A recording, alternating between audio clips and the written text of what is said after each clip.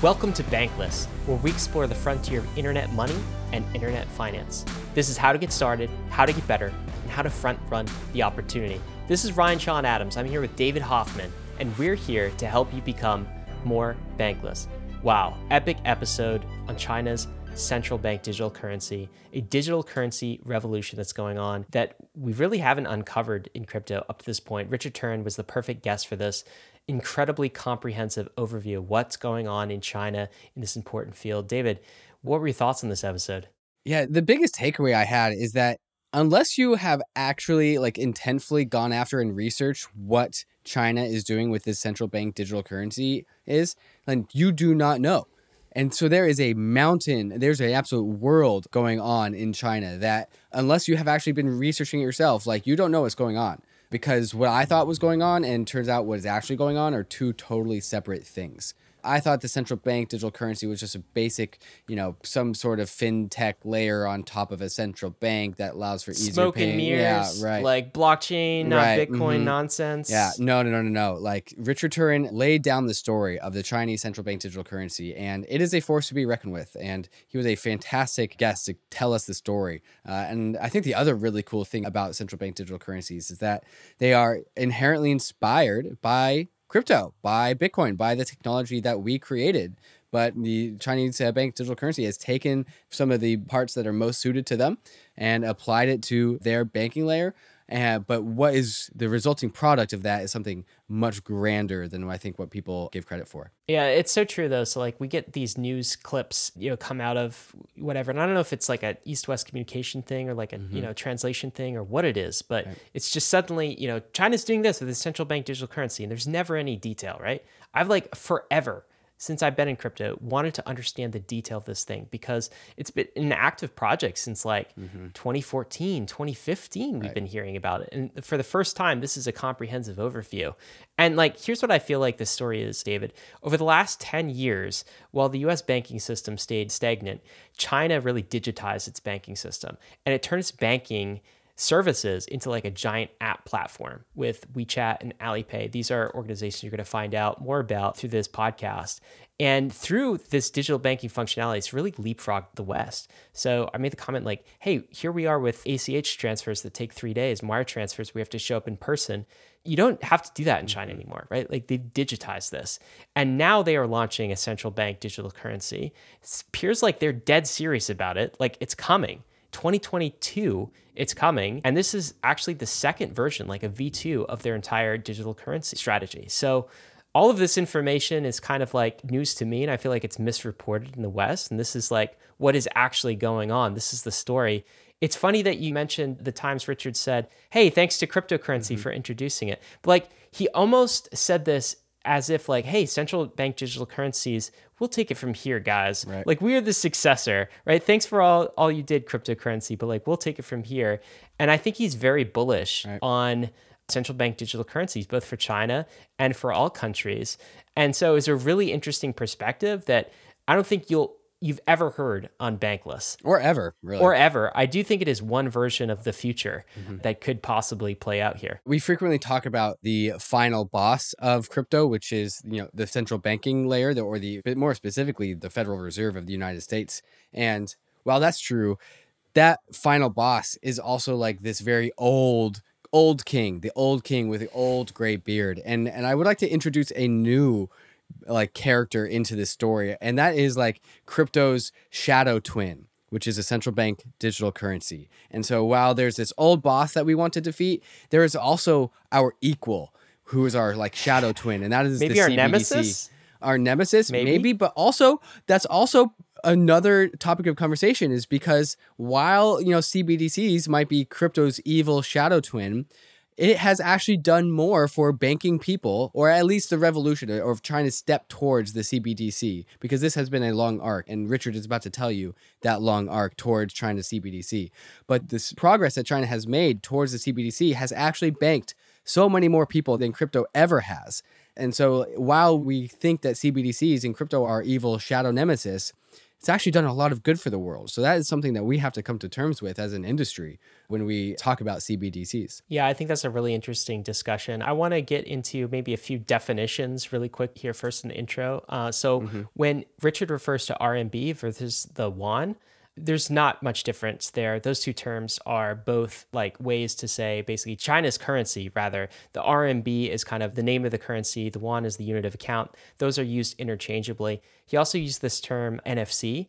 That is a method of wireless data transfer. So when you go to the store, David, and you got your Apple Pay and you're paying and it's like touchless, that uses NFC technology. That's a technology that's kind of picked up in the West, not so much in China where they're using QR codes for those things. So a few terms for you before we get into the episode. I think you'll find that during this episode, we didn't actually push back very much on what Richard was saying. So there were times where he'd say something about privacy or about the centralized control. And we didn't push back much with the bankless vision. Part of that was like, we just wanted to listen to what he had to say and find out as much as we could about central bank digital currency. The other part was we were kind of short on time. But if you were interested in David and I's raw thoughts on that episode, right, and kind of the pushback points, the puts and takes of, hey, they're unbanking a lot of people, but at what cost? This cost of centralization. How does cryptocurrency stack up against a central bank digital currency? You will want to tune into the debrief this week. The debrief is the raw after the episode where David and I give our thoughts about what we just listened to. You can get the debrief if you are a Bankless Premium subscriber. To do that, go to newsletter.banklesshq.com/subscribe. There'll be a link in the show notes so you can become a premium member and access that debrief. Wow. A lot to unpack here, but we are going to get right to the episode. Before we do, we want to thank the sponsors that made this possible. Bankless is proud to be supported by Uniswap. Uniswap is a new paradigm in asset exchange infrastructure. Instead of a cumbersome order book system where trades are matched with other humans, Uniswap is an autonomous piece of software on Ethereum, which is what Ryan and I call a money robot. No human counterparties or centralized intermediaries, just autonomous code on Ethereum. Input the token you want to sell and receive the token you want to buy. Something brand new in the Uniswap ecosystem is the Uniswap Grants program is now accepting applications for grants. We have been saying this for a while and we'll say it again. DAOs have money and they are in need of labor. If you think that you have something to contribute to the Uniswap DAO, apply for a grant to Uniswap. Just look at the size of the Uniswap treasury. It's almost $3 billion. This mountain of capital is looking for labor. Do you have something of value to contribute to the Uniswap DAO? No matter how big or small your idea is, you can apply for a uni grant at unigrants.org and help steer Uniswap in the direction that you think it should go. That's exactly what we did to get Uniswap to be a sponsor for Bankless, and you can do the same for your project. Thank you, Uniswap, for sponsoring Bankless. The Aave protocol is a decentralized liquidity protocol on Ethereum, which allows users to supply and borrow certain crypto assets. Aave version 2 has a ton of cool features that makes using the Aave protocol even more powerful. With Aave, you can leverage the full power of DeFi money Legos, yield, and composability all in one application.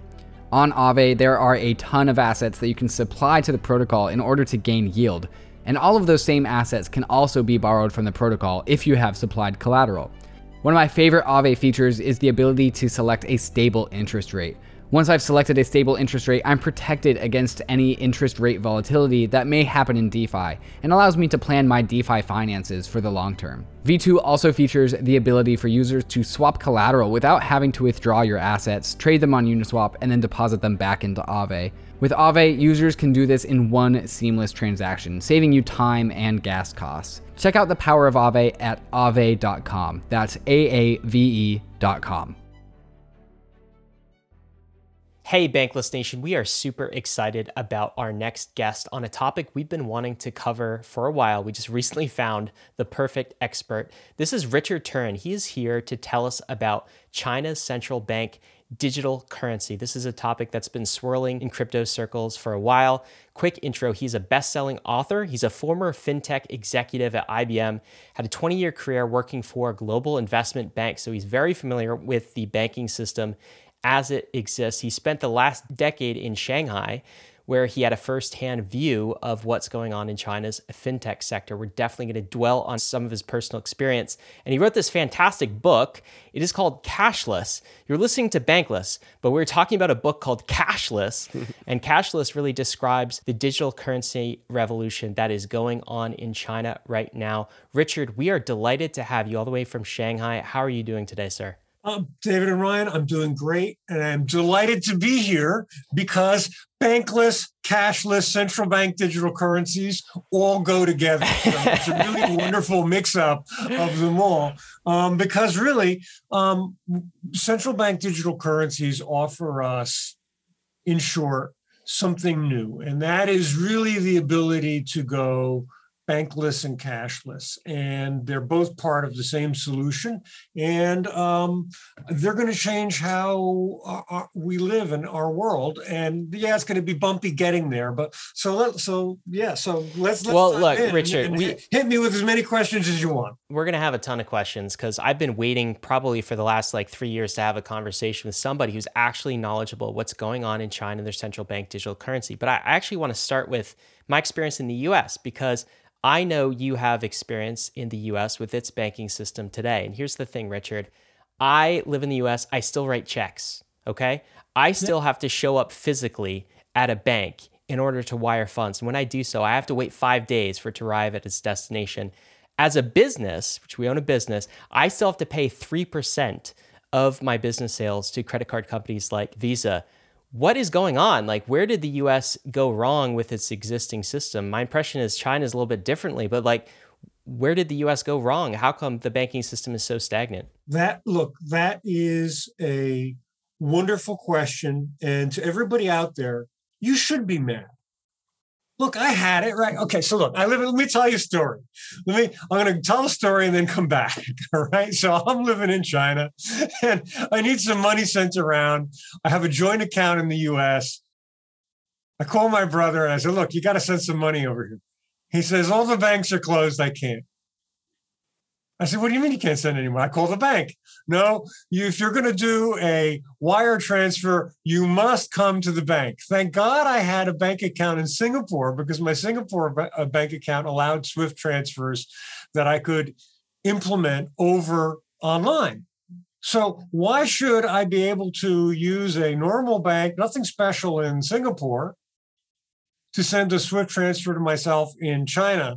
And why can't I do this, right? So next part of this, ready? I have to pay some other stuff and I go to use Zelle, all right? So I use WeChat and Alipay every day. They're my, like everybody else in China, these are the way we pay, right? It's easy.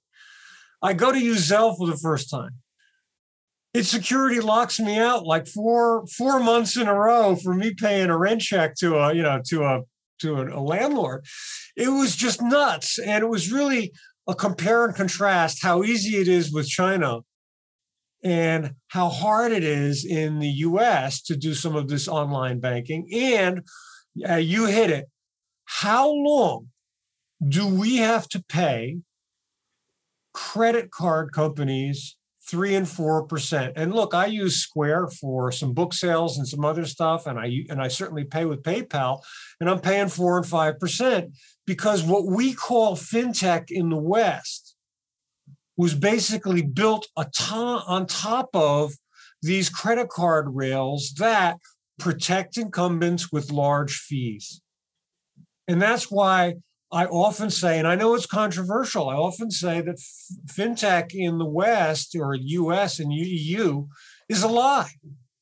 Yeah, they made the interface better, but underneath it all, they are stuck on this rails, on the credit card rails, which basically are taking your money. And for what purpose at this point? It's how long will you pay 3 or 4% interchange and merchant fees to a credit card company? How long are we signed up for this? Forever? And I don't think so. And that's the hope that central bank digital currency and digital currencies that are perhaps stable coins offer to people, the hope that we can escape from what is a system that's rigged against you. It's bad, and I think so. And I really believe that with all my, passionately. Look, so do we. That's why we started Bankless, is because the banking system sucks and we want less banks. And we're talking about the West here. And I noticed you mentioned Zelle, which is an app from Wells Fargo. So you're speaking our language. We like to knock Wells Fargo all of the time. And you contrasted that with WeChat, which can do like instant payments and all sorts of other magic for very low transaction fees. Free. So free. Yeah, for free. Yeah, let's make it clear. It's free. Okay. There's 0.1% not on payment, but when you move money from a WeChat account back into the bank, you have to pay a small 0.1%. So, but all the transfers you want in and out to pay out of your bank is 100% free, no problem. So this is cool. So let's talk about, because I've been reading your book, Richard, because this is like very scarce content, I think, because I've never seen an exhaustive, in-depth look at what China is doing with their digital payment system and their central bank digital infrastructure. So I've just been like eating this book up. And once again, Bankless listeners, it's called Cashless. We'll include a link in the show notes so you guys can pick this up too. But I want to set the scene because you really describe in the first part of your book. Yeah, there it is. There it is, guys. Check the QR code. We're going to be talking about QR codes soon. Yes, there is a QR code on the cover of the book, and it's live. It goes to what I hope is an amusing site for you. And I just learned the importance of QR codes too from this book partially. But I want you to set the scene because you paint the scene in the first part of the book about, I think your major point was this. And this was a revelation to me that China isn't kicking off its first version of a central bank digital currency right now. It's been doing a first version of not quite a central bank digital currency, but let's call it a digital currency system. And now it's about to kick off its second version. So in the West, we hear headlines like China is getting ready to pilot its central bank digital currency. And what I learned from your book and your main point is like, no, guys, actually, China has had a digital currency strategy for the last 10 years. And what's actually moving is from phase 1 to phase 2. I wonder if you could tell us, for people who aren't familiar with what's going on in sort of this phase 1, what's been going on in China over the last 10 years? What do you mean by this version 1 of China's digital currency system? That's a wonderful question. And I would give you an A+ grade for getting the primary theme of the book down. And so, okay, look, let's dive in. China is already a big user of digital currency through WeChat and Alipay. However, it is not a central bank digital currency. It is a corporatized system that uses the RMB, and they're called WeChat and Alipay are called walled gardens. They're platforms, and you take your money out of your bank and you put it on the WeChat platform, or you put it on the Alipay platform. Either one, they sort of are separate from one another. Money doesn't go across, but it goes via your bank, okay?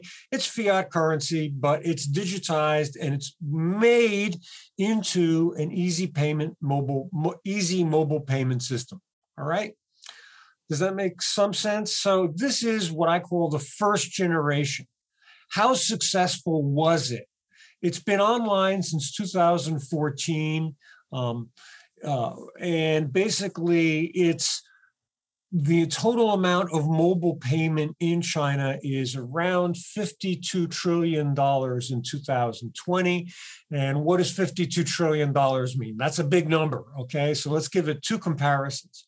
So 52 trillion is 3.7 times the GDP of China. So China's GDP is 14 trillion.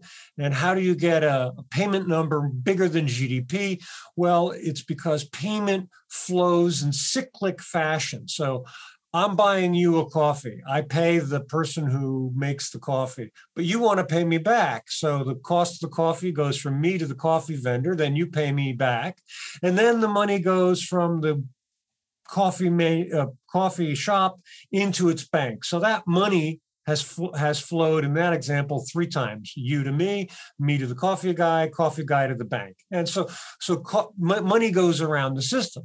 So great example of how huge digital payment is in China. So, okay, $52 trillion. How about this?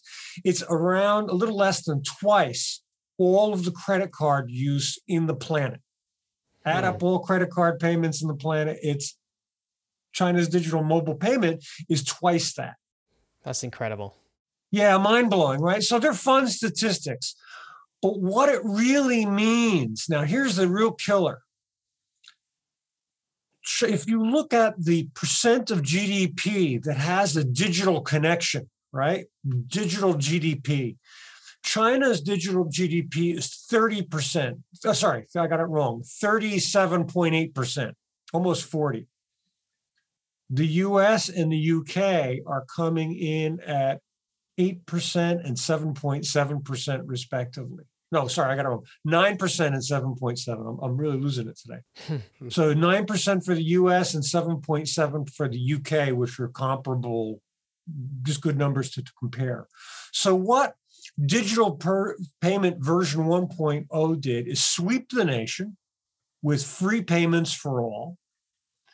And what it had allowed the economy to do is to digitize to a deeper level and to have people using payment in a using digital payment in a way that allows them to digitize and put their business, put their service, put what they do online.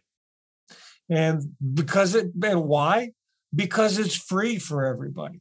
So that's version 1.0, which has led to the broad digitization of the Chinese economy. Not all. Remember, it's only at a mere 37.8%. It's got a long way to go. But now we're looking at the next tool, and that next tool is version 2.0 digital payment, which is where the government says, okay, we're going to make cash money digital. And you don't need to use Visa, MasterCard, Alipay, a third-party company to carry the payments. We're going to use the central bank, and they're going to issue the money. Before we get to that second stage, Richard, I'm wondering if you could do some more to sort of paint the picture for our Western audience listening to this, because like you mentioned, the number's 52 trillion in annual mobile payments. Just to give folks perspective, this again is from Richard's book. Apple and Google Pay, this was I think 2019 or 2020, they recently broke 540 million. Okay, so 52 trillion, and then the US's largest tech companies, Apple and Google Pay, 540 million. So 52 trillion to million. That's like, this is incredible. So, but like, I don't think people in like the West, living in the US and other places, actually have the scope for what Alipay and WeChat actually are, because it's sort of like this social media platform, as I understand it. So think of like Google plus Facebook, and also your entire banking system all rolled into one mobile app experience. So they've almost created like banking as a service, a banking platform inside of their ecosystem. I'm wondering if you could illustrate for us, Richard, like a day in the life, okay? Yeah, sure. Like, how is it different than like, you got the typical American who, you know, we've got credit cards in our wallet and we have a mobile phone and we're using like, you know, social media platforms, this sort of thing. How is that different from the experience of using an Alipay and a WeChat in your regular day in China as somebody living there? Look, absolutely wonderful question. So let's get into it. Okay, so this is a very common question. I hear it all the time. I have digital payment in the West. I have Google or Apple Pay on my phone. I have tap and or swipe with my card. And how is it any different? You see, most people in the West view payment as simply the act of paying. So Google, Apple Pay, boom, done, you paid. And same thing with tap on your card. You just pulled it up to the device, bang, you're gone.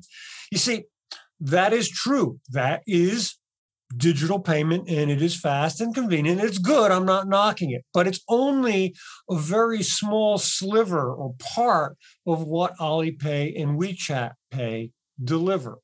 And what they deliver is this concept of a 360-degree lifestyle platform. Okay. And in the case of WeChat, that platform is built around social media services where you talk to people on your WeChat. You give them messages. It's kind of like WhatsApp on steroids, plus a little bit of Facebook rolled in for people who don't know it. And in the other one, which is Alipay, it's built around what is essentially their killer feature is selling stuff like Amazon. So it's got that, but it's also got a complete, and this is what you talked about before, it's got complete banking services, investment services, life insurance, you name it, you can do it. So what's the difference? All right. So my day starts out on WeChat where I text people, and I am going to, from today, actually, as a matter of fact, I'm going to send my landlord rent money here. So boom, I go to WeChat, it's already linked to my bank account. I pull the money out of the bank account, I send it to my landlord, done. All right. But what also happens on these platforms is that I can do banking services. Now, I can do banking services through the specific banks that are associated with Alipay or with WeChat Pay. WeChat Pay, unsurprisingly, has WeBank, which is a digital online bank, and Alipay has My Bank. My aunt is Yi, M-Y, which is why it's called My Bank. All right. And those were, in 2014, the People's Bank of China licensed the first private digital banks. And that was sort of the breakthrough moment. And My Bank and WeBank were among them. And basically, what they allowed was for banking to be combined with payment. And then after that came money management, buying stocks, bonds, and stuff. And now, by the way, it's really funny because other banks have apps that you actually access through WeChat and Alipay. So ICBC and other banks have almost full banking apps that are on the WeChat and Alipay platform because they have to be where the clients are. But I diverge. What does it mean to be on the platform? What does it mean?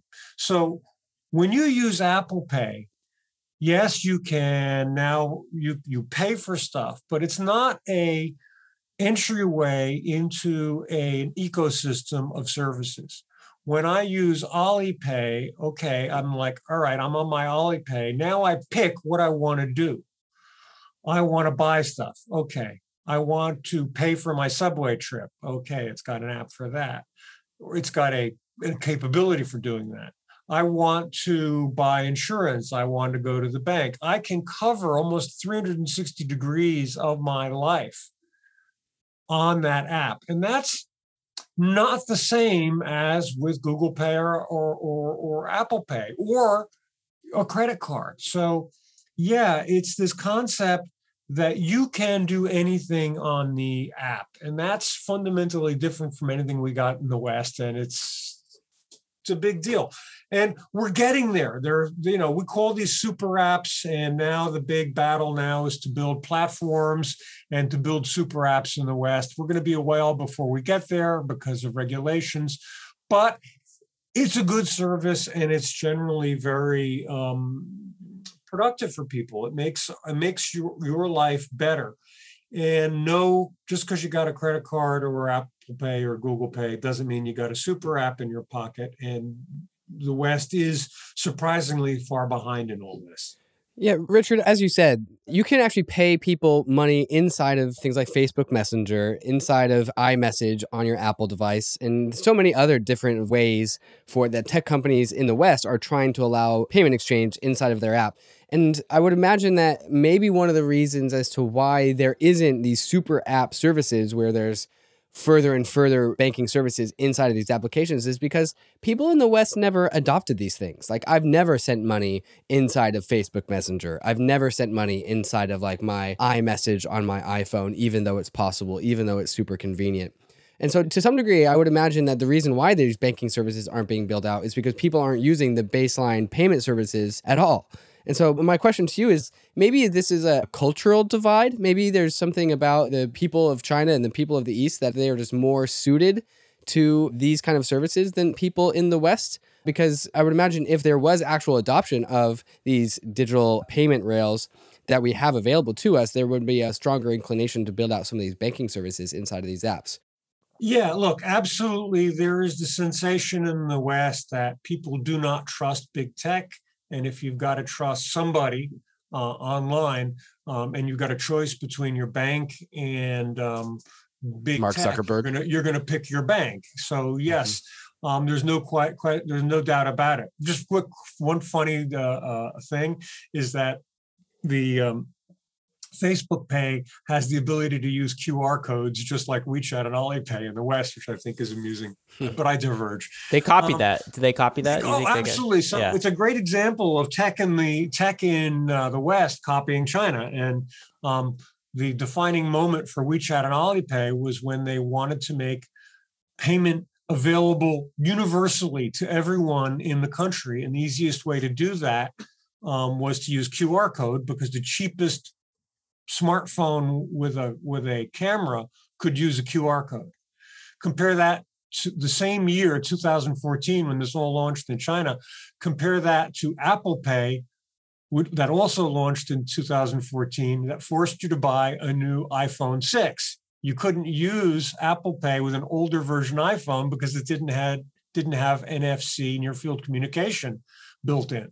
So one is payment for the people, use QR code because we can get it to everybody. And the other is payment for a limited slice of people who can afford to buy a new iPhone 6. So that was sort of a big gap. But yeah, let me answer the question. Yes, no question about it. There is a split between how China approached payment and how the US approached it.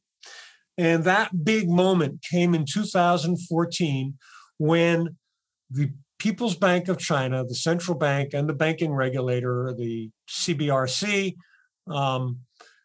licensed the first private banks in China. And the banks that they licensed were, ready? They were a bank for Alipay, a bank for WeChat or Tencent. The parent company of WeChat is Tencent, a bank for Baidu, and a bank for Suning. Now, let me explain who these are. Ready? So Alibaba is the equivalent of Amazon. So give Amazon a banking license.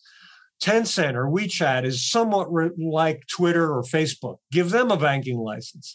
Baidu is the equivalent of Google in China. Give them a banking license. And Suning, the last one on the list, is China's largest electronics retailer. I don't know what the equivalent would be. Give them a banking license. So look, China had a problem with underbanked and unbanked population. It had a massive unbanked population, and it realized the only way it could reach them was through digital. And by giving banking licenses to these digital players, they cracked open the ability of big tech to reach people and increase the quality of life and the GDP coming out of tiny little villages where there's never going to be a brick and mortar bank, ever, because they're just too small. Compare that with the West. Now, we started our conversation talking about paying 3 and 4% to credit cards.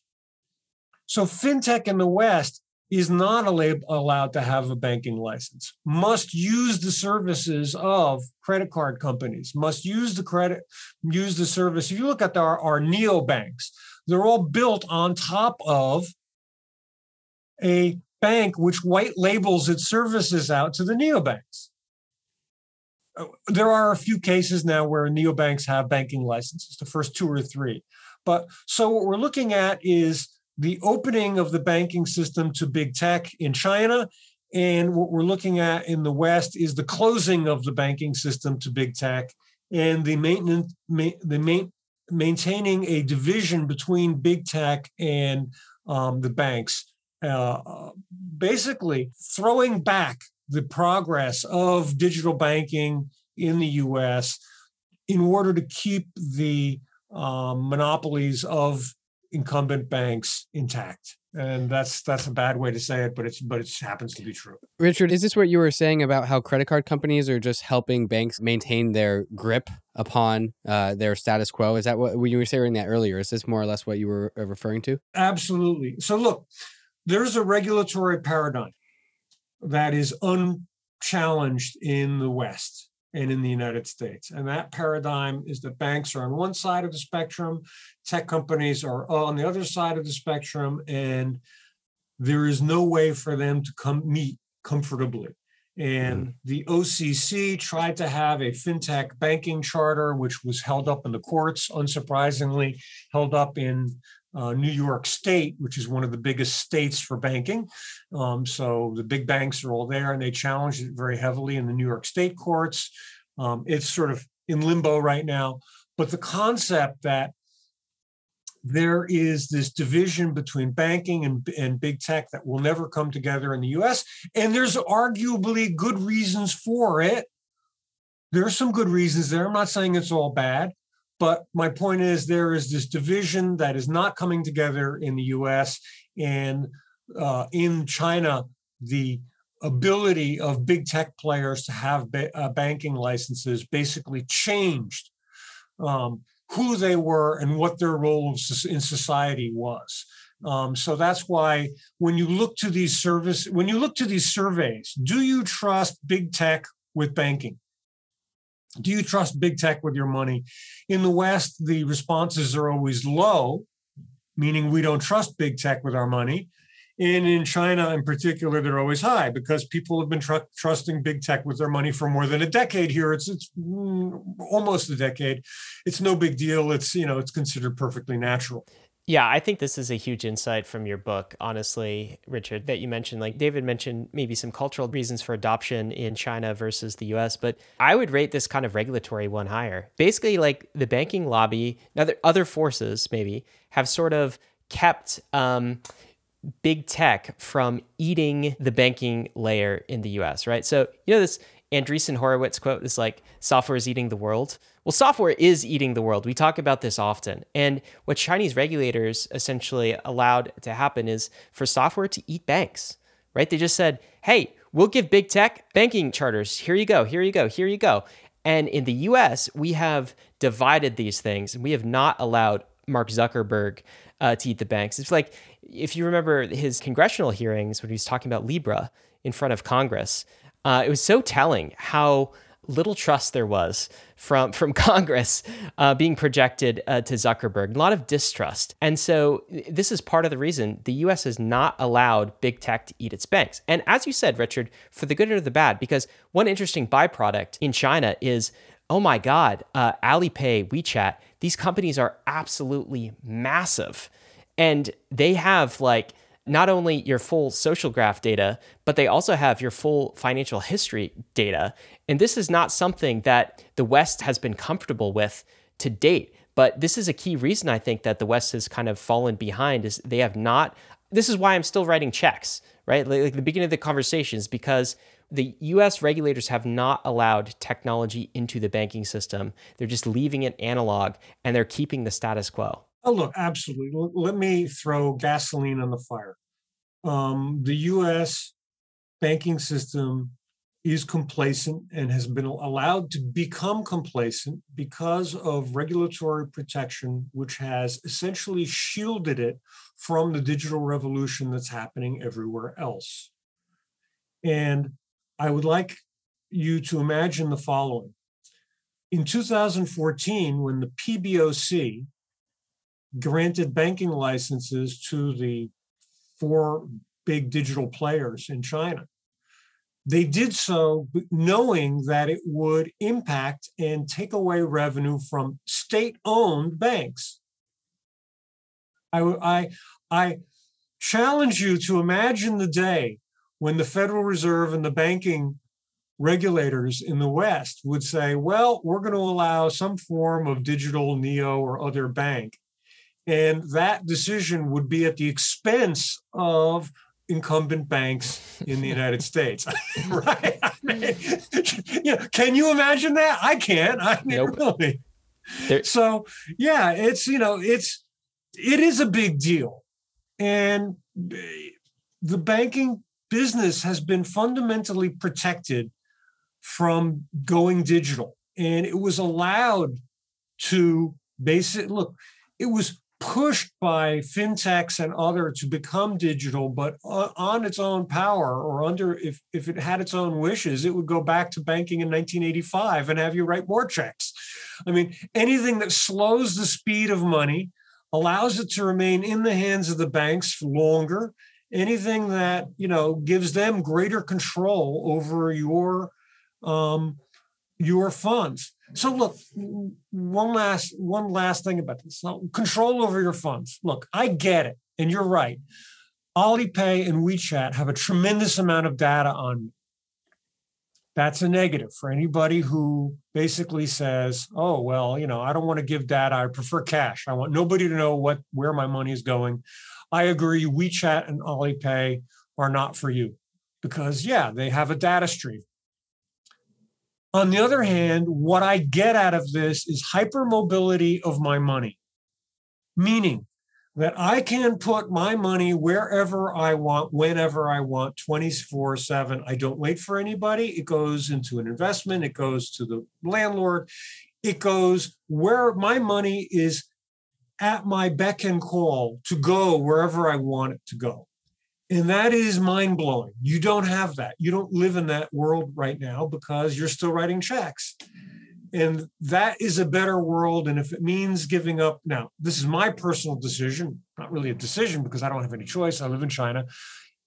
It is a reasonable trade to give my data to Alipay and WeChat for that immediacy and that convenience of instant payment. But now in a central bank digital currency world, I won't have to make that trade-off. So I'm leading to the segue. Richard, we have a section later in the podcast to talk about this, but I kind of want to just introduce it here. The decision for the Chinese government to give these banking licenses out to the tech gargantuans at their own loss, to their own negative benefit. Would you say that was a decision in order for them to bring the power of big tech under the control of the state?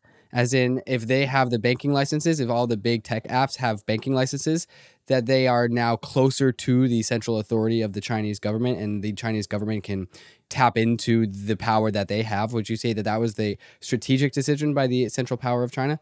No, not in the least. So look, the decision in 2014 to open up banking licenses was really done as a means of reducing the unbanked population. Look, there's 1.4 billion people in China. Many of them live in rural environments, and these rural environments simply don't have access to banking services. So by opening up the banking system to big tech, they could use digital to bring these people into the banking system. Now, what you see happening now, however, that's 2014. We're now 2021, and we're living in this world where basically everybody's watching China's regulators come after big tech. So what happened was that while they were smaller players in 2014, they are now too big to fail banks, right? Well, that's the 2008, terminology. These banks are too big to fail. Well, that's what WeChat Pay and Alipay are now to China. They're too big to fail. They're so big and they're so massive that China has been re-examining what was basically a 7-year run of low regulation, basically saying, look, you guys have so much money now. You are bigger than some of our banks, largest banks, and you need to have regulation, which isn't all a bad thing, but it's certainly done in typical Chinese fashion. It's done quickly, decisively, and it shocks the living daylights out of everybody. But it's not the end of the world, and it's not necessarily a bad thing for digital fintech in China. Okay, Richard. So, guys, this has been sort of the first phase, call it digital currency 1.0 in China that we've talked about. And allow me maybe to just summarize very quickly. But digital currency 1.0 in China gave mobile access to banking to basically every citizen, or a much more expansive group of citizens in China. How did it do it? Via the tech giants. They allowed big tech to eat the banking system. Now, the banks still exist. They just exist in a more diminished fashion than they might otherwise. And what this led to so far is better, cheaper, upgraded digital banking, kind of a leapfrogging of the banking services that we have in the West, at least in some key areas. But so far, we've been talking about kind of this fintech layer. Hey guys, I hope you're enjoying the conversation with Richard Turrin thus far. In the second half of the show, we get into the actual CBDC version of this story, and we talk about the actual way that the Chinese bank digital currency is actually constructed. Fun fact, they have smart contracts coming down the line in 2024-ish. And I thought that part was an interesting thing to dive into. We go into the ways that this can benefit the people of China, as well as still enable the business layer, the commercial banking layer of China as well. And then we turn to China's geopolitical ambitions and how these Chinese CBDC may help actually China establish dominance in the East as a currency.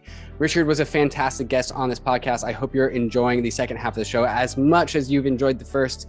But before we get to the second half, we must talk about these fantastic sponsors that make this show possible. Balancer is a powerful platform for flexible automated market makers. Typical AMMs just have 2 tokens inside of one liquidity pool, which can lead to fractured liquidity across the many pairs in DeFi. With Balancer, you can access the full power of multiple tokens inside of one single AMM, which unlocks an entirely new playing field of possibility. This makes Balancer an awesome building block for so many different use cases. Balancer pools can make asset indices, but instead of paying fees to portfolio managers, Balancer lets you collect the fees from traders who use your portfolio for liquidity. Additionally, Balancer smart pools can be programmed to have properties that change according to predetermined rules, such as changing the swap fees based on market conditions, or even liquidity bootstrapping pools, which can help you launch and distribute your token with day one liquidity. At Bankless, we use a liquidity bootstrapping pool to sell our BAP t-shirts to much success. V2 brings powerful new features that makes your money work even harder for you. In V2, idle tokens are capable of generating yield in DeFi without sacrificing liquidity in the pool using asset managers. Balancer's vault architecture lets you trade between Balancer pools at a fraction of the cost versus other platforms. And you can even take advantage of dynamic fees, which automatically adapt to changing market conditions. Balancer's mission is to become the primary source of liquidity in DeFi by providing the most flexible and powerful platform for asset management and decentralized exchange. Dive into the Balancer pools at app.balancer.fi. Gemini is the world's most trusted cryptocurrency exchange. I've been a customer of Gemini since I first got into crypto in 2017, and it's been my main exchange of choice to make my crypto buys and sells. Gemini is available in all 50 states and in over 50 countries worldwide, and on Gemini there are markets for over 30 various different crypto assets, including many of the hot DeFi tokens, and it's one of the few exchanges that has liquid DAI markets. Gemini just launched their Earn program, where you can earn up to 7.4% interest on 26 various crypto assets. If you're tired of paying fees in DeFi, or you don't want to worry about DeFi exploits, but you still want to earn interest on your crypto assets, Gemini Earn is the product for you. Another product I'm stoked to get my hands on is the Gemini Crypto Back Credit Card, which gives you 3% cash back on all of your purchases, but paid to you in your preferred crypto asset. When I get my Gemini credit card, I'm going to make sure that I get my cash back in ETH. So whenever I buy something, I get a little bit of ETH bonus back to me at the same time. You can open up a free account in under 3 minutes at gemini.com/gobankless. And if you trade more than $100 within the first 30 days after sign up, you'll be gifted a free $15 Bitcoin bonus. Check them out at gemini.com/gobankless. I want to talk about 2.0, which is China's idea of a central bank digital currency. And that's sort of, we've been talking about this fintech layer on top, like the banking services layer. Now we're getting to like the M0, like the base money layer. And that seems to be the next area that China is kind of innovating. So lead us into that. Now, Richard, I want to set some context because I think a lot of our listeners in the crypto industry have heard that China's been pursuing a central bank digital currency for years. Like I remember this in like hearing reports in like 2016, 2017, right? We've seen some pilots. It seems serious. We've also heard our Western governments too, talking about like, oh, we're doing a pilot. It's a central bank digital currency. Like we're doing this. And like every so often the Fed comes out, it seems like every 3 months, every 6 months, somebody in the Fed says, hey, maybe we should do this central bank digital currency thing. Like maybe. So I think there's, when we hear central bank digital currency, right? Like we're not sure how serious governments are about it. Let me ask you, how serious is China about a central bank digital currency? Oh, they're deadly serious. Okay, so where are we going? In 2014, when the central bank allowed WeChat and Alipay to get licensed for digital currency, it also started a project of its own. And this is a direct result of crypto. So here's really the interesting thing. China is not just digitally sophisticated with regard to fintech. China loves digital. With 1.4 billion people, China going back to 2000 in the 2005, into the post 2000 world, China realized that digital was how it could bring services to 1.4 billion people. They were onto it. So when they saw what cryptocurrency was doing, the US basically ignored it. Said, okay, it's 2014. Nobody really cared about crypto. Okay, it had not yet run up to 20K, right? Bitcoin. So the US basically ignored cryptocurrency and said, there's nothing here. We don't give a damn. China, on the other hand, said, hey, there's technology here. There's something going on that we want to learn from. This is interesting. So in 2014, before WeChat and Alipay became huge sensations, the PBOC started its digital currency project. So why do I give that historical fact? Many people say, okay, the central bank digital currency is designed to eliminate WeChat and Alipay.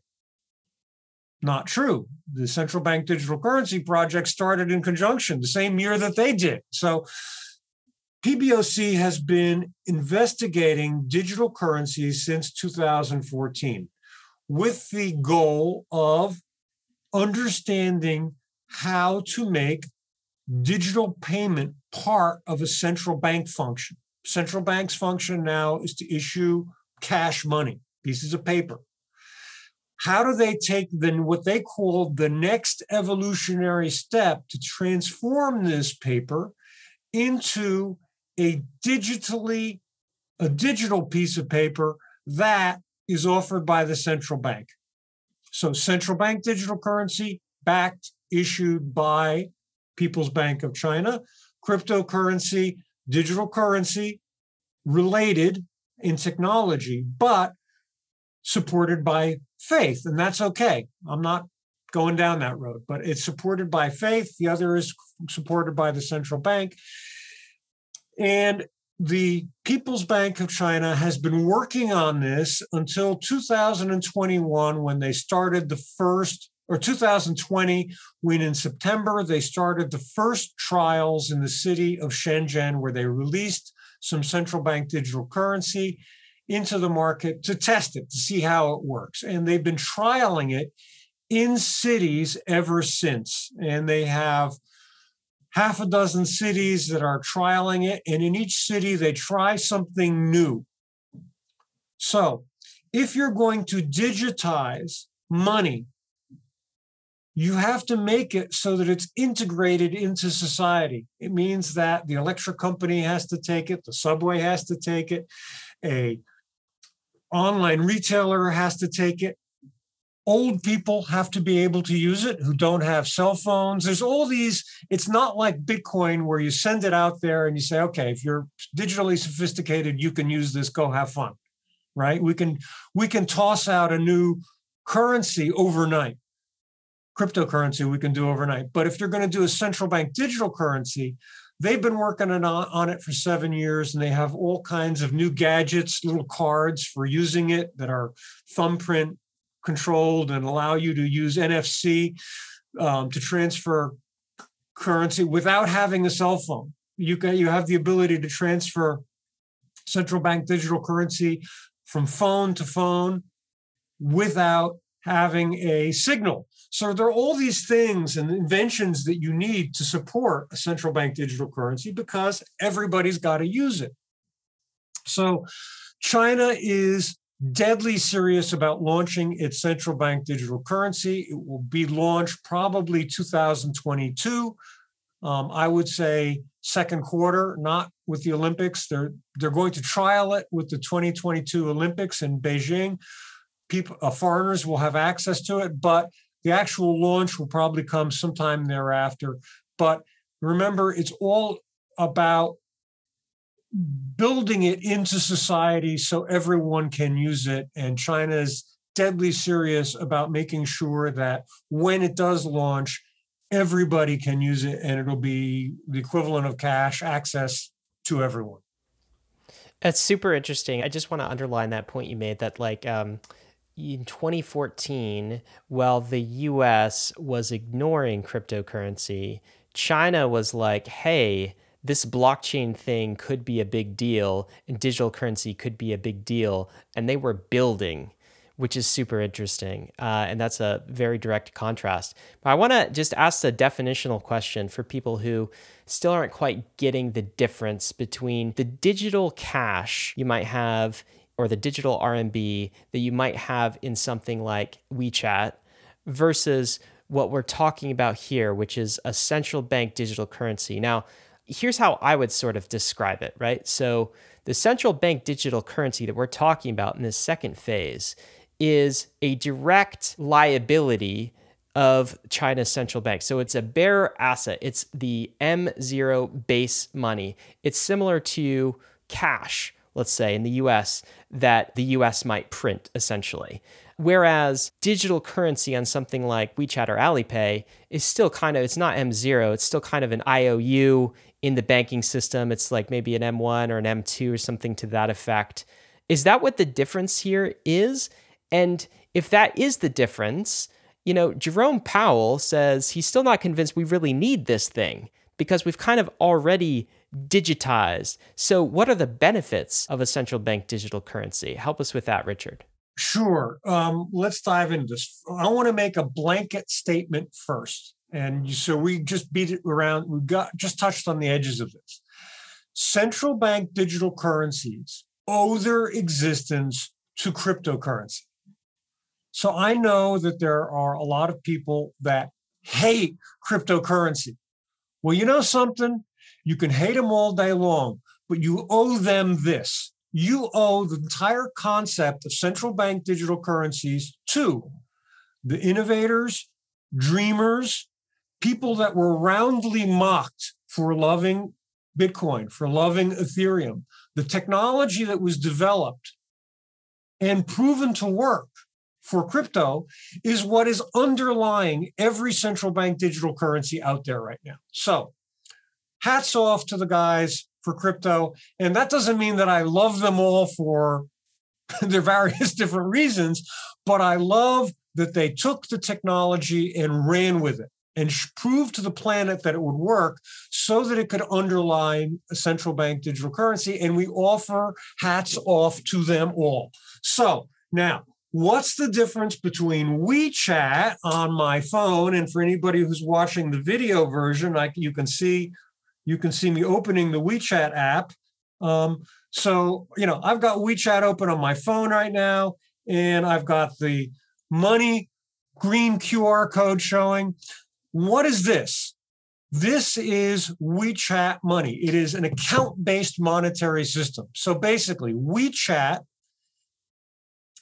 in its simplest form, I'm not going to get real deep. WeChat, in its simplest form, takes money out of a bank account. So when I look at money on my phone, the money is not on the phone, right? The money is in an account somewhere. And when I transfer money with WeChat, I'm transferring fiat currency from one account to another. Okay, so everything that happened, so ready? The money is not on my phone. I have a digital wallet.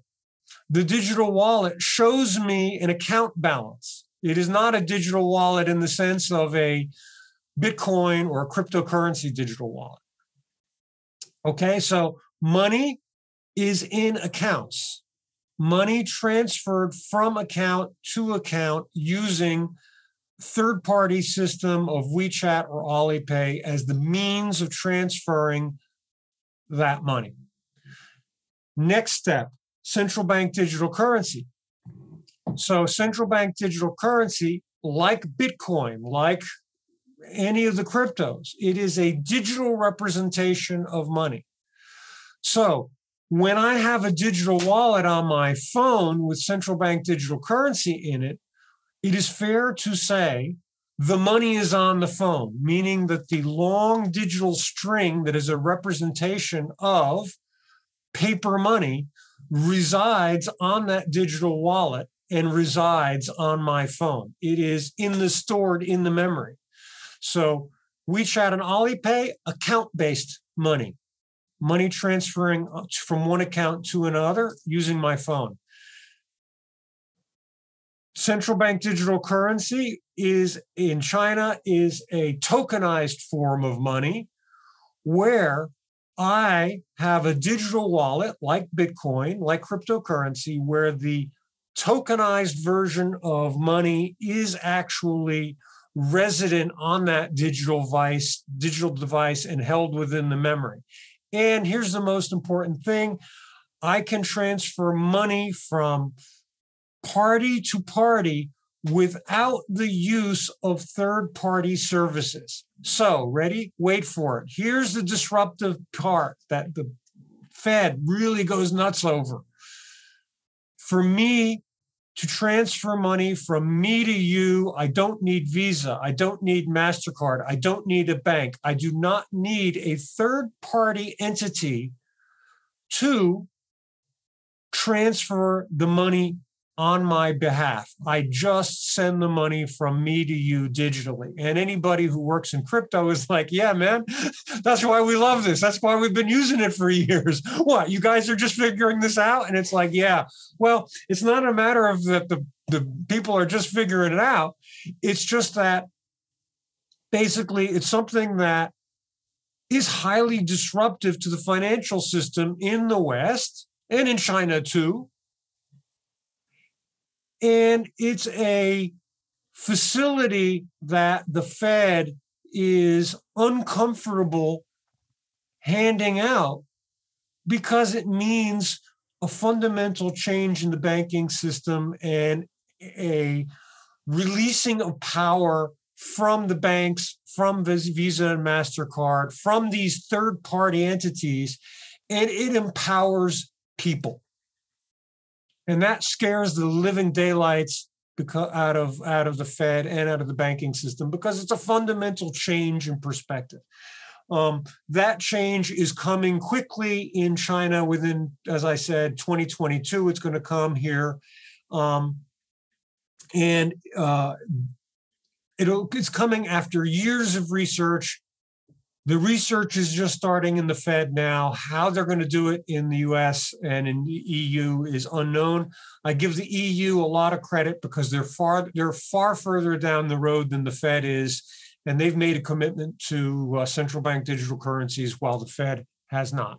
Yeah, it's interesting because the Fed has been so reticent to allow the disruption of its banking sector, right? It seems very reticent to touch anything. So to fundamentally change things in the way a central bank digital currency does, it's kind of seems like a bridge too far, unless there are benefits on the other side of this, Richard.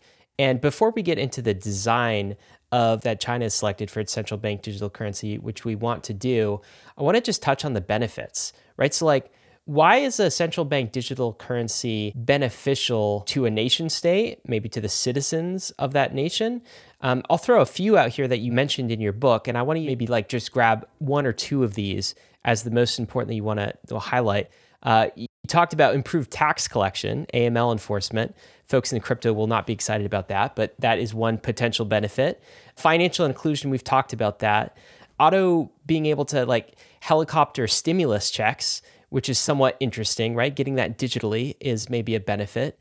Monetary policy, so the ability to kind of calibrate, maybe have negative interest rates on your unit of account is, I guess, somewhat interesting if you're a central bank. Of course, folks in crypto do not love that either. You also mentioned as a cryptocurrency deterrent, which was really fascinating. I'm wondering if you could just highlight one or two of the biggest benefits you see of why China is doing this right now. Sure. 100 years from now, the greatest legacy of central bank digital currencies will be their benefits to financial inclusion. So go sometime in the future, look back. So the Fed, you say, well, the Fed doesn't know whether it wants to issue a central bank digital currency. According to the Fed's own statistics, right? I'm going to read this because it's just easier. According to the Fed's own statistics, 22% of American adults, that's 63 million people, are either unbanked or underbanked. 16% of these are classified as underbanked, meaning that they rely on payday loans, check cashing, or money orders, which is a tax on our most vulnerable populations that CBDCs, central bank digital currencies, will likely eliminate. Now, the Fed still can't think of a good reason why it needs to issue a CBDC. After we just had a pandemic where it's issuing paper checks and plastic cards and direct deposit to their credit to the entire American population. And the stories of people going to check cashing and or other places with their checks are real. But still the Fed says, we don't know why we would do it. There's no benefit. We can't see the benefit. Ask these 63 million people if there would be a benefit to them if they had a digital currency that gave them immediate access to banking services of some basic form and to digital transfer of money. I think it would help them. Now, does that mean it's going to miraculously solve all problems? No, I get it. There are people who have difficulties that are beyond, central bank digital currency to solve. I get that. But for this population, for the unbanked, it will do miracles. You say, well, where's the evidence of this? Go to small villages in China. Go to the villages where before 2014, people had to basically take their money and put it in the mattress, and go to them today where they have access to WeChat and Alipay, which allows them to digitally store and spend money and basically invest money. If they have a little savings, they can get higher interest rates on it. I don't mean buying stocks, but they can also start up businesses and conduct business online. So you say small villages in China. One of the things that accompanied digitization of the financial system in China was digitization of, ready, and this is the funny part, digitization of logistics, getting stuff from point A to point B. So once people had money to spend in small villages, or once small villages had the ability to sell stuff, it increased their standard of living, and that was fundamentally a good thing. So if you say, well, I don't believe this, there's no evidence that digital banking, digital services help the poor, go to China. Go look at the ample reports of what digital services have done to improve the lifestyles of those who live in the smallest villages here in China. It's not eliminated poverty, but in total, but actually China launched a big campaign announcing that it had eliminated the lowest form of poverty in China. This happened this spring.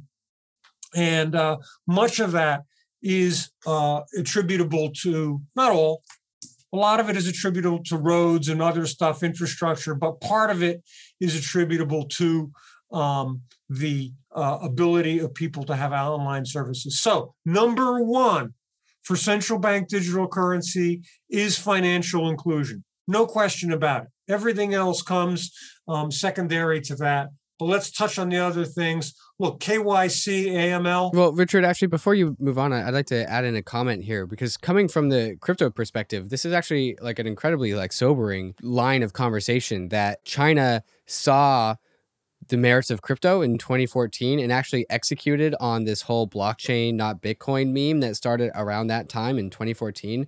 And one of the fundamental ethos or goals of the cryptocurrency industry is to bank the unbanked and have financial inclusion. And that's one of the merits of crypto that we try to espouse to the West, to the regulators, as to why they should use, crypto rails. But the fact that China was able to see the power of blockchain technology and central bank digital currencies that would be built on the blockchain rails, and then also execute on our visions way faster than we ever could, is incredibly powerful, and something that I think the listeners should appreciate, that China came after our industry and is doing incredible amounts of financial inclusion as a result of this technology before the crypto industry ever could. That's powerful to me. Look, absolutely. Let's just make sure we get the timeline right.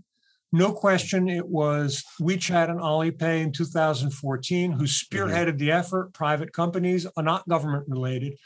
They started it. The government, when they really took off, the government was already building a central bank digital currency, exploring with the technology. And now, having had this tremendous success, the government is doubling down and saying, look, if it worked that well, let's take it to the next level. And China, look, the premise of my book is that the West can fundamentally learn from China. And I wrote it because I was scared. When I went back to the US and EU, both places, Italy, where I both have homes, I was shocked at how the discussion is not in the right place. Nobody's even talking about this stuff. Meanwhile, China is taking it to this second tier, the second generation. And I know that people have various ways of thinking about China, which are not always so kind. And I understand that China's in the news for being politically incorrect at certain areas, or at least accused of it, whatever. You cannot ignore some of the good things that are coming out of China, and the fintech, central bank digital currency, and the use of digital payment is something that China can rightly be proud of, and that's something that we should be watching and learning from. No question about it. And yes, it kicked off with Alipay and WeChat, and to a certain degree, the technology underneath it all, not underneath WeChat and Alipay, which is not blockchain, but the underlying technology for the central bank digital currency is blockchain related. Technically, it's not, it's not a blockchain, but that we can leave that for another day. Yeah, it's super interesting. Richard, we've got so much to cover. I know we could go back and talk about the other benefits, but I'd encourage listeners to check out your book, which goes into detail on the other central bank digital currency benefits, at least to the central bank side. I want to just touch on the design of this thing, because we've pushed around the edges of it, and I think people are starting to flesh out what this is. It's token-based, not account-based. You also mentioned it's not actually disrupting the banks, so it's a two-tier system. So the banks in China will be involved in this. I'm wondering if you could give us a few highlights in the design. I'm going to throw a few more things out there, and you just pick one or two to jump on that you think are most interesting. It is not blockchain tech, but it's blockchain inspired. The China central bank digital currency uses a UTXO model, which is somewhat interesting. But of course, unlike Bitcoin or Ethereum, they don't have to worry about 51% attacks. Why? Because it's centralized, of course. Don't worry about that. You also mentioned earlier, it's going to have the ability to do asynchronous transactions, which means if you're offline, no big deal, right? Yeah, you could still make a transaction. There's also the notion of wallets where you keep your private key. And this was super interesting to me. You had a section in your book that the Chinese government was considering incorporating smart contracts into its central that's bank real. digital currency. It's a little bit worried about it because, of course, there's lots of issues with smart contracts. But again, learning from the success of Ethereum, thinking about incorporating smart contracts into the design, if not in phase one, in future phases. Give us some of the highlights of the design of this thing. Let's take it from scratch. Okay, it is a two-tier central bank digital currency, which, as you say, preserves the role of banks. Right now, cash. Central bank prints cash. They give it to commercial banks. Commercial banks distribute it through cash machines, right? Okay, same thing. Digital currency, minted by the central bank, given to commercial banks. Commercial banks retain their accounts. You have an account with the commercial bank and you get digital currency. Now, that's the two-tier system which preserves the role of banks in society, okay? It is tokenized, meaning it is a non-account-based system, although it can rightly be called hybrid in the sense that, yes, you do not really, when you spend money, right, you actually don't spend money from your account. You spend tokens, which are on your wallet. The tokens go for verification as to their validity, not as to whether you have money in your account. So that's critical. All right. Now that's the UTXO model, correct? That's the UTXO model, and that's critical. Why? It allows for asynchronous transfer of money, which means that you can be on the net or not on the net. So I can take two cell phones, put them next to one another with no signal, and they can use NFC and the security protocols based on the phone to transfer low-value CBDC from one phone to the other. It's very important if you're living in mountainous and far-off regions of China where there is no signal some places. But that's so the concept of UTXO is very important because it allows for this phone to then go online, and once it goes online, it says, "Oh, I did a bunch of transactions," and it sends the transactions for verification. Okay. Also important because it allows for vast parallel processing, which is with 1.4 billion users critical. So you say, why no blockchain? Very simple. Alipay network during the peak, what's called Singles Day, 11/11, 11/11, right? That's Singles Day. The Alipay network processed 500,000 transactions per second. Compare. So 500,000 transactions per second. How big is that? Well, the Visa MasterCard network is rated, depending on who you talk to, between 50 and 70,000 transactions per second. Bitcoin network, 7 transactions per second, 10, somewhere in there. Ethereum, maybe 1,000. Ethereum 2.0, rumored to go around a couple 100,000. We don't know yet, but China's really big. I'm sorry, I love blockchain, but it's not going to handle the needs of 1.4 billion people. Maybe somebody says Lightning or the new protocols, that's great. But remember, we're dealing with a central bank. They're not on the bleeding edge of technology. They want stuff that's proven to work, okay? That's just central bank. And remember, they've been researching this for years. So today's latest was not around when they were doing this in 2016, 17, whatever, 18. When they were doing a lot of the design work. So UTXO, two-tier, tokenized money, asynchronous transfer, meaning that you may or may not be connected to a network. The ability to basically have no bank account. So up to a certain amount, we don't know the amount right yet, just yet, but up to some couple $1,000, maybe 10,000, whatever RMB, you can use the central bank digital currency without having an account in the bank, meaning you just have your little device, okay? Now, the little devices they're coming out with for the elderly are a little credit card style device, but it's an IC card. It's got built-in thumbprint reader, and maybe it's got some of the different versions have like a security code. You put in your number and then you hold it to a little reader and NFC takes over and away you go. So you don't need to have an account to basically use this, and you don't need to have a smartphone to use this, and you don't need to have Signal to use this. So that's some of the basic designs.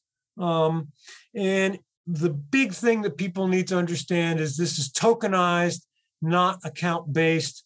I will say that for large sums of money, yes, you need a bank account to use it, but remember, as soon as you go into digital, as soon as you convert fiat money from the bank to digital currency, it's in sort of a different, separate world. And then you basically accumulate, you spend the CBDC, acquire CBDC, and when you acquire some of it, you push it back to the bank and it becomes fiat money again. Quick one. Central bank digital currency. Oh, you may have a bank run. You're not going to have bank run. It's basically like a credit card in the sense that you have limits to the amount that you can spend, limit to the amount. If you have millions and millions of RMB in the bank, you're not going to convert millions of RMB to central bank digital currency so that you avoid or eliminate the bank. Not going to happen. There's limits to how much you can use. Smart contracts are built in, are going to be very, very powerful. There are two forms of intelligence built into central bank digital currency. One has already been shown and used. That is big data. In other words, right now, if you're on Netflix, you can't use Netflix in whatever country because it's location limited. That's big data. It says, where's your IP address, right? Same thing with central bank digital currency. It has big data built in, which means there's certain things you can and can't do with it, but it's based on the big data system. Very, very powerful form of intelligence, not to be taken lightly. The next one is smart contracts, which is not for use when rollout. They got enough on their plate rolling it out without using smart contracts. Eventually it will be. Ping On Insurance Company just issued a policy that could be bought with central bank digital currency. And in their write-up, they say, hey, this is the first of its kind. At least you can buy it with CBDC. But eventually, we're going to have the policy in CBC, the claims payment in CBDC. Everything will be in CBDC, and you're going to have a digital insurance contract. That's coming. That's going to be 3-4 years away still, but it's part of the modernization of money. And guess what, guys? Who do we owe this all to? And here's the funny thing. Traditional bankers like me are loath. It makes them boil. Ready? We owe it all to the guys who were in crypto for designing this crap because we're using it now in the central banks. So I tip my hat. I acknowledge the debt to the guys in crypto who came up with all this stuff. And now it's being used by central banks. And I know crypto fans are like, look, we don't want KYC. We don't want AML. I get that. But be at least proud that your creations are being adopted by central banks in China and in all across the world right now. And that's a good thing. Richard, some the more cynical among us would say it's been co-opted by the central banks. And this is a discussion for a little bit later, but you mentioned AML, KYC. I understand that you mentioned 3 centers in the book, kind of these central processing centers. I want to just touch upon one, which is the verification center. So there's some notion that every transaction in the central bank digital currency will require verification. AML, KYC, that's kind of tied to your mobile phone, right? So think like facial recognition in order to send the currency. That's sort of the impression I got in reading the section. Can you talk about the verification that is baked into this central bank digital currency? Sure. Not unique to China. When central banks talk about digital currencies, they of course want AML and KYC built in. They want to know who's using it. All right. So in China, your phone is going to have the very minimum. All phones are registered to people in China. Burner phones, not a thing here, okay? So you have a phone. That phone is registered to a person. You have an app. That app will be your digital wallet, contained usually by a bank or contained by a WeChat or Alipay. Those apps have security, usually facial recognition and or passwords or whatever to open them up. So you have these different walls of security. So now you're spending a digital currency, you're spending a token from your phone to another phone, okay? Let's just say that you're online right now, because we know that these tokens can be transferred offline as well with lower degrees of security. But if you have a direct transfer with both phones online, that transfer is sent, goes through the security on both phones, is accepted, and is then sent for verification to what is called the verification center. And what the verification center is, it checks the hashes. It's really right out of crypto. It just checks that the hash strings are correct and valid using the different the public and private keys that are sent with it. And that's it. It's not checking an account. That's the key thing for people to get. Phone-to-phone transfer checks of money, of tokens from one to the other, is like Bitcoin. It checks the validity of the string, not that there is an account. Okay? So that's what the verification center does. Now, the verification center does not know who you are. They do not have the data to link you with your phone. They have your keys, they have a whole string of zeros and ones, but they fundamentally do not know who you are. There are two other processing centers. The big data center, which says, okay, that's where they're going to look for anti-money laundering and stuff. They don't have your data. They don't know who you are. If they suspect money laundering with an account, they can produce the evidence that says we suspect money laundering, and then they can go to the police who have control, or another segment. I don't want to say the police, but they have a process by which they will then go to the KYC center, which is a different group of people, and say, these people we think did money laundering. We want to connect the data we have with the people. So the concept that China's central bank digital currency is this big vacuum cleaner for data and has no control over who sees it and what sees it is fundamentally wrong. And without question, the privacy afforded users on central bank digital currency is greater than that provided by the WeChat and Alipay platforms currently in use. So relative to China, it is providing a higher level of privacy and a higher level of data protection than WeChat and Alipay, and that's undisputed. Now, is it up to standards? Is China's design up to standards for the U.S.? Well, every country is going to look at building its own central bank digital currency, and every country is going to have to tackle the privacy and anonymity problem. And they will all come up with different solutions. But the one that's furthest along is Sweden. Sweden's looking at building a central bank digital currency. And even Sweden, who also segregates user data they segregate who's using it from what is being spent. It's not actually a token-based system. Even they say, in cases where we suspect criminality, we're going to have the right to go and figure out exactly who's using the currency. So digital currencies are tremendously powerful. They will be built according to the privacy and anonymity specifications of each individual country. China's are better than what is being commonly reported, and it is better for China users. The CBDC is better for users in China for both anonymity and privacy than the existing payment apps that are available.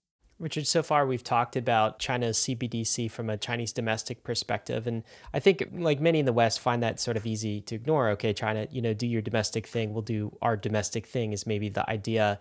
But let's talk about China's international ambitions with the CDBC. So does China plan to export the CDBC internationally?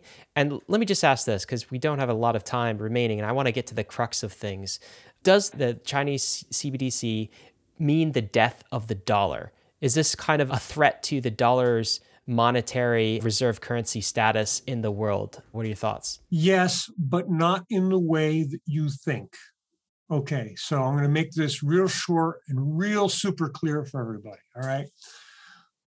The central bank digital currency will eventually be used in international markets. It is clear. There is no doubt about that. It was mentioned in the recent white paper by the PBOC, and there is a Hong Kong Monetary Authority, PBOC, research platform for a interoperability system that's based between United Arab Emirates and the Thai Central Bank. So they're looking at it.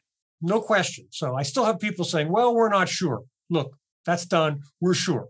It's going international. Now, what will not happen? China will not launch its central bank digital currency, and like Bitcoin, it is suddenly available to all. It doesn't work like that. This is central bank. So every country that intends to use China's central bank digital currency for buying stuff will have to be approved. They'll have to do an agreement between China's central bank and whatever central bank. So it's going to be rolled out country by country with KYC, with AML in those countries. And it'll be a very slow rollout first to Belt and Road countries. There, China has what's called the Belt and Road Initiative. These are developing countries that are doing a lot of business with China. They will be the first users. The second users will be also, and there's some overlap here, Regional Comprehensive Economic Partnership, RCEP, which is a Pacific Area Economic Partnership area that all have a deal with China to promote their respective economies. Those will be the users. And it is a long-term project. The central bank digital currency isn't going to get launched and isn't suddenly going to miraculously take over for the dollar. What's going to happen is it will be a long, slow blood dripping where a drop at a time, a country, a business line, something says, hey, we can save money using central bank digital currency in China to buy stuff rather than using dollars. Remember, many developing countries have to take their currency, convert it to dollars, then go from dollars to RMB to buy stuff. So they've got two currency legs.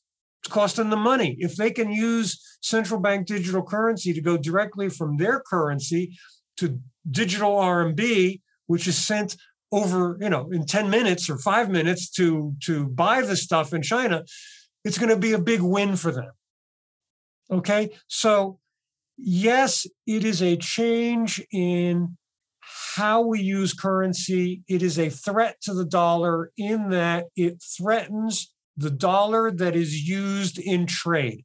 Remember, stocks are valued in dollars, bonds, investment, that stuff isn't changing. But when you look at the dollars that are used in trade to buy stuff, that starting at the low level, small traders is going to convert for certain countries into digital RMB.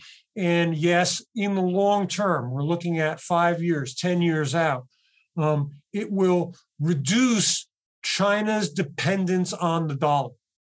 It will not, and it is not designed to overtake the dollar so much as reduce China's dependence.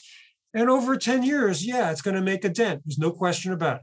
Well, let's talk about the impact on crypto next. We just talked about the impact on the dollar, and we live in a time over the last 3 to 6 months, China's been kind of cracking down on the crypto industry. Like proof of work mining has been out of there. Exchanges are leaving the country. What's your thought on the impact of China's central bank digital currency on cryptocurrency? writ large. You said in your book there's kind of two schools of thought. Like one is the thought that, hey, everything's going digital, so crypto will actually thrive. It'll increase in adoption because of this. The other school of thought is that no, crypto will die because central bank digital currencies will overtake crypto. What is your take? What's Richard's personal take on how this is going to shake out? Will crypto thrive or will it die with the advent of central bank digital currencies? I predict central bank digital currencies will not impact crypto. Look, there's a lot of reasons why people like cryptocurrency. And those reasons are the direct opposite of why people want central bank digital currencies. My vision is that in the future, my phone will have a wallet on it. I already have WeChat and Alipay wallets, right? So that wallet will soon in China have central bank digital currency as an option. I can pick how I want to pay. For the West, you're going to have cryptocurrency, and that's likely to be any of the stable coins that are coming on strong right now. Cryptos of various forms, central bank digital currency someday for the West, or whatever corporate coin. You'll pick Visa, MasterCard. You'll pick how you want to pay depending on the utility of that payment. So central bank digital currency will not kill crypto. Anybody who believes that is fundamentally missing why people love cryptocurrency with near religious belief. And that's fine. I completely get that. On the other hand, anybody saying that crypto is going to kill, Bitcoin is going to take over central bank digital currency is equally wrong. There's no way that central banks are going to give up printing money. That's their job. They don't believe that, they believe fundamentally that it's their job to control currency. In the end, we're going to arrive at a peaceful balance where all of these things coexist. I will say this, the days of crypto without KYC and AML are rapidly coming to a close. The gap between central bank digital currency and crypto is closing. That concept that you're going to privately, anonymously use my coin without anybody knowing are gone. And just look to the IRS in the United States with Project Hidden Treasure, where they're going after all the whales who are trading crypto. And who are they doing? What are they doing with it? They're using Palantir, the big data company, to data mine Bitcoin's own IP strings to figure out who's doing what. So that the gap between crypto and central bank digital currency is closing with AML and KYC requirements. Last question here, Richard. We have so much we could cover, and we want to invite you back sometime to talk in more detail. There's a lot we could have covered, but I want to ask this kind of closing question. So when the West wakes up and realizes this, let's take the US, right? They've got a lot to lose if China's central bank digital currency picks up steam. They've got a lot to lose geopolitically. They've got a lot to lose as a reserve currency asset. What are your thoughts on how they will respond? Because they have a few options, but it feels like the option they're taking right now, Richard, is status quo, do nothing, let China take the lead, ignore cryptocurrency. And to me, that doesn't seem a sustainable option. Do you think they'll continue with that option, or where do you think they'll go next? I don't think they have a choice at this point. I think they are going to be forced to look. I think we're going to see the following. Stable coins, they're going to figure out how to regulate. No question about it. The US has no digital option. Stable coins are the only thing that it can put to field to give people some form of digital transfer. So stable coins, they'll figure out how to regulate them, and they're going to figure that out within the next 6 months for sure. Then you're going to see a central bank digital currency, but you can't rush these out. I mean, look, it took China 7 years to develop a CBDC. The Fed, with its Fed Now program, which is a immediate digital transfer system, is years behind. They're really bad at building stuff. The Fed prefers to let private sector do stuff, and that's to be argued one way or another. But they're not going to beat China. They're going to, maybe they'll do 5 years to launch a CBDC. So you're going to have a period of 5 years where you're going to have to use stable coins, and then maybe 5 years, 6 years from now, you'll see the U.S. issue a central bank digital currency. But it's going to take a while. Richard, this is great. This has been definitely the most thorough case I've ever heard for central bank digital currency and what China is doing with its central bank digital currency. We didn't even get an opportunity to pitch you on the bankless vision for things, Richard. So I hope you come back and you can hear kind of the crypto take on it. But this was really, for David and I and the bankless community, kind of a listening endeavor to find out as much information as we could. And boy, you were full of it. Full of great information, I should say. Thank you so much for... There's plenty of people out there who will say I'm full of it. I meant this in a very positive way. Who are upset, go ahead.